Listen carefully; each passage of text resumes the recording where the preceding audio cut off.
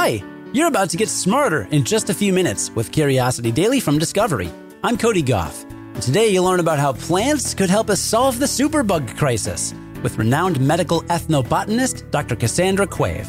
You'll also learn about how Japanese engineers achieved a ridiculously fast world record for internet speed. Let's satisfy some curiosity. Medicines don't just come from laboratories, and that includes some of the best medicines. Plants are the basis for a lot of life-saving and health-improving medicines. And in fact, new medicinal plants could help us save millions of lives every year by helping us fight the superbug crisis. See, right now, antibiotic-resistant microbes cause untreatable infections that lead to the loss of 700,000 lives every year. And that number is projected to increase to 10 million a year by 2050. And today's guest is a leading medical ethnobotanist who's working on ways to stop this from happening. Dr. Cassandra Quave is on a quest to find nature's next medicines. And she's doing that by working with researchers around the world on figuring out how certain plants fight infections and which of their compounds could be used in new treatments. I interviewed her with my esteemed colleague, Ashley Hamer, and I kicked off our conversation by admitting that I thought we made medicines in the lab. So I had to ask, why is nature the best place to look for medicines? Yeah, well, I mean, I think it's fascinating because so many of our current medicines were originally discovered in nature. We make them in factories today, but the chemical blueprints in many cases come from nature. So, I mean, I'm talking about drugs for pain, like aspirin, or products of opium, morphine, codeine. We're talking about cancer, Taxol, etoposide, all these, amazing drugs that are still used today to treat patients, infection, malaria, heart disease. I mean, the list goes on and on. It's like, but we've kind of forgotten the fact that these actually were first discovered in plants. And the crazy thing is we have around 33,000 plants on Earth that are used in traditional medicine, but scientists have only really looked at in depth at a few hundred of those. And so, yeah, there's a lot of work that we need to be doing. And so that's like, hey, we need more people on this team to start investigating these species. Yeah, that's interesting. I mean, if so many of the drugs we used originally came from plants, why aren't we looking at more plants? What is there an objection to that? Well, there are some different challenges, you can say. So there's a lot of misconceptions around plants. Obviously, plants are also, you have kind of the ones that are marketed as supplements, and there can kind of sometimes be, marketing for claims that aren't always based in science. And on the other hand, when it does come to science, plants are really incredibly chemically complex. So modern medicine works by taking a single compound drug, hitting like a single pathway in the body, whereas plants and nature in general often works by having many compounds that work together in unison as a kind of synergy to attack these issues. And that's really difficult to study in a laboratory setting. It sounds like there's a lot of opportunities. So you traveled around the world basically looking for plants. Was there something specific you were looking for, or were you just following certain leads? Like, what was your approach? Yeah, so I mean, I guess lead is a good word for it because we're taking a very targeted approach. So I'm very interested in plants that people use for infectious and inflammatory disease. So I do a lot of primary interviews, so working with people that use plants as medicine. By the way, billions with a B of people around the globe actually turn to plants as their primary form of medicine instead of going to the pharmacy. I think we also, there's not an awareness of this, I think, among the general public. But yeah, for everything from headaches to stomach aches to whatever, skin infections, they turn to the natural world because in many cases due to lack of access to Western medicines. And so I'm interviewing these people. We're talking about the types of things that they use.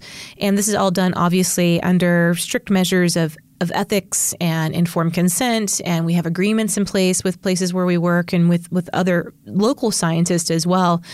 And we bring those back to the lab and study with the goal of trying to understand, how do these plants work? Are they safe? Do they work against these infections? And which compounds are responsible for those activities? Gosh, that's really exciting. Yeah. Can you explain to me, this is like a very basic definition question, but because what you mentioned in the beginning was that some of our medicines used to come from plants and now they're made in a lab. Does that mean that they are synthetic at this point, or are we still using the same molecules? Yeah, that's a great question. I think it all comes down to where you source the material. I'll give you an example. Everyone that's listening is probably familiar with vanilla extract and artificial vanilla extract. So if you've ever had real vanilla pod vanilla extract, the vanillin comes across. That's the compound responsible for the flavor, and that's the compound you find in artificial vanilla extract. But if you compare those head to head, you'll notice that the one that has the actual vanilla pod in it, which is an orchid, by the way, amazing, the flavor, the aroma, the taste, the smell has so much more depth. And that's because there are many more compounds besides the vanillin in that particular extract, right? And so, but the reality is too, the artificial vanillin, the chemical structure that's been synthesized or derived from other sources, is the same as the one you find in the plant. So the chemical blueprints are the same, but you have this richness of flavor because of all the other compounds that are found naturally in the plant. Got it. So in medicines, if you're taking the whole plant, you're getting a lot of different compounds. But if you just take the one drug that we've used, we're just using the one molecule. Exactly. And, there are challenges with that. I mean, if we think about malaria, the Nobel Prize in Medicine or Physiology was awarded a number of years ago to Dr. Yu, too, who found artemisinin from the sweet wormwood plant in China. There's a whole other cool story behind that, by the way. She went back to these ancient Chinese texts and read that they did a cold water extraction instead of boiling it, and because they had problems getting enough of the compound, and she went back to the centuries old version of how to make it and got tons of the compound. And that's one of the reasons she won the Nobel Prize, which was, amazing. But artemisinin on its own, is an amazing antimalarial, but there's now widespread antimalarial resistance to it.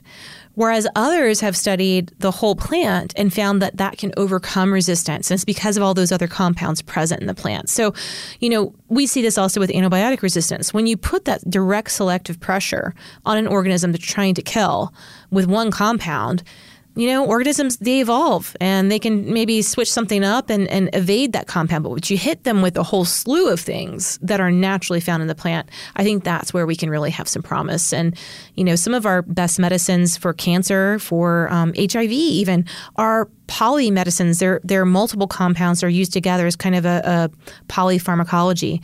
And I think that's where we need to go. And I think we can be inspired by plants.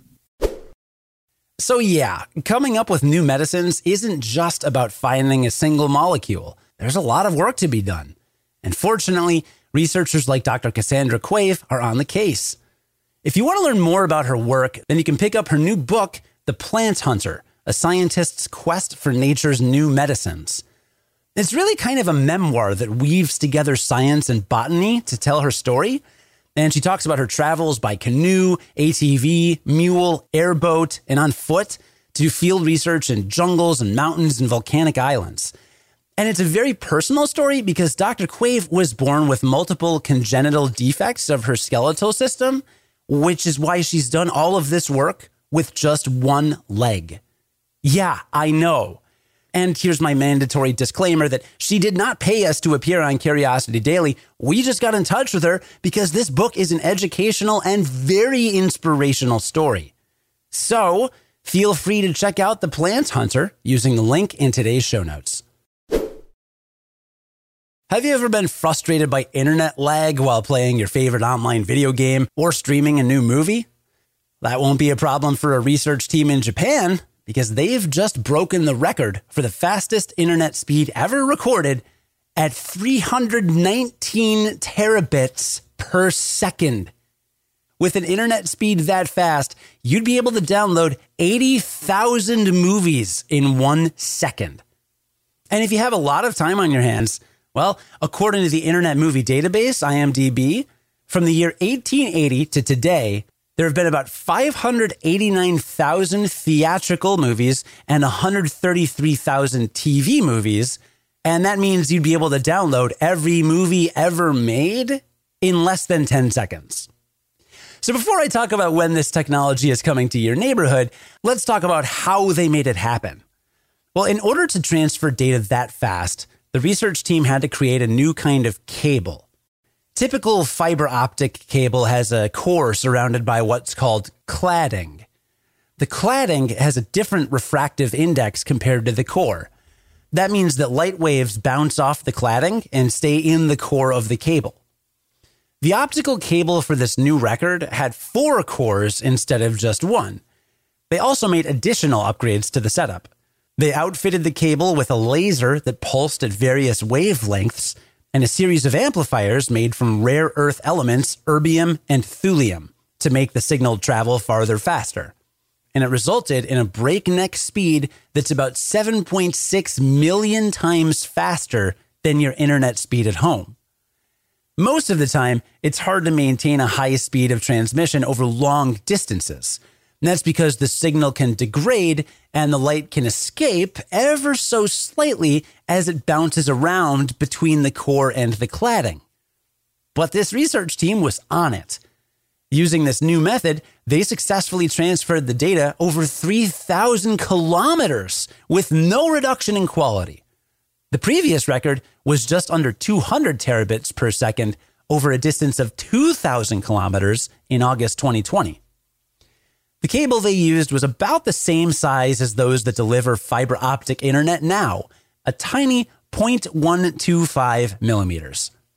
That means that it could be integrated into our existing internet infrastructure with a few adjustments. So, superfast internet could be on its way in the not-so-distant future. If only internet service providers could upgrade their systems as fast as those download speeds. Let's wrap up by recapping what we learned today, starting with the fact that according to Dr. Cassandra Quave, nature is the best place to look for medicines because that's where we found the chemical blueprints for most of the current medicines we use today. Drugs for treating everything from pain to heart disease to cancer.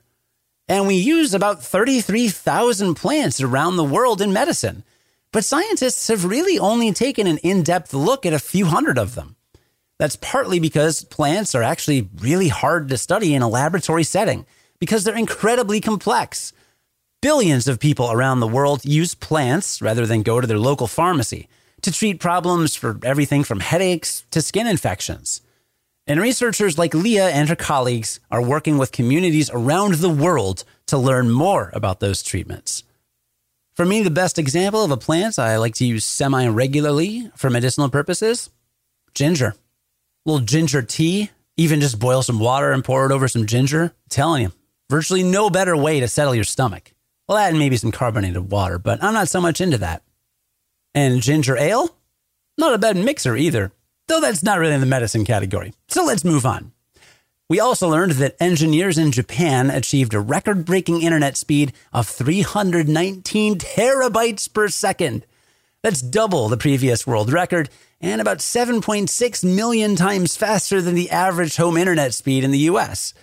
To achieve this speed, researchers developed an experimental optical fiber with 4 cores instead of 1, and then combined their fiber with a laser, pew, pew, pew, pew, that fired pulses at different wavelengths and multiple signal amplification techniques.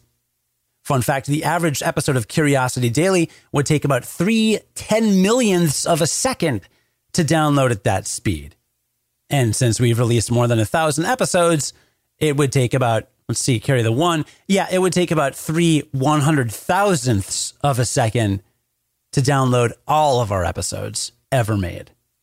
Although I gotta say, I feel like everybody's internet would be fast enough if web developers would stop making websites so much more complicated as speeds and technology scales, right? Like if I have 8 gigabytes of RAM on my computer and I have gigabyte internet, then I can load a website from the 90s in like a quarter of a second or something, super, super short. But then websites add all this extra script and all these features and like visualizations and infinite scrolls and ad technology is loading from other sites and all that stuff. And it's just like, ugh. And look, if you're listening and you're a web developer, I get it. I know that these things are necessary and that websites need to call up like ads from different servers and things like that. Like I get how the internet works. But it's just kind of funny. It's like how work scales with technology, right? It's like, okay, well, in the 60s and 70s, a lot of people were doing their jobs without computers. And then you get computers and you get these new machines that help you do things like 10 times as fast, but you're still working 40 hours a week at the office. And it's just like, Why can't I? Here's what I think. I think the roadmap for civilization would be that anytime something is made easier, you just get that time back. Can't we just all as a society agree on that? Can't we just do that?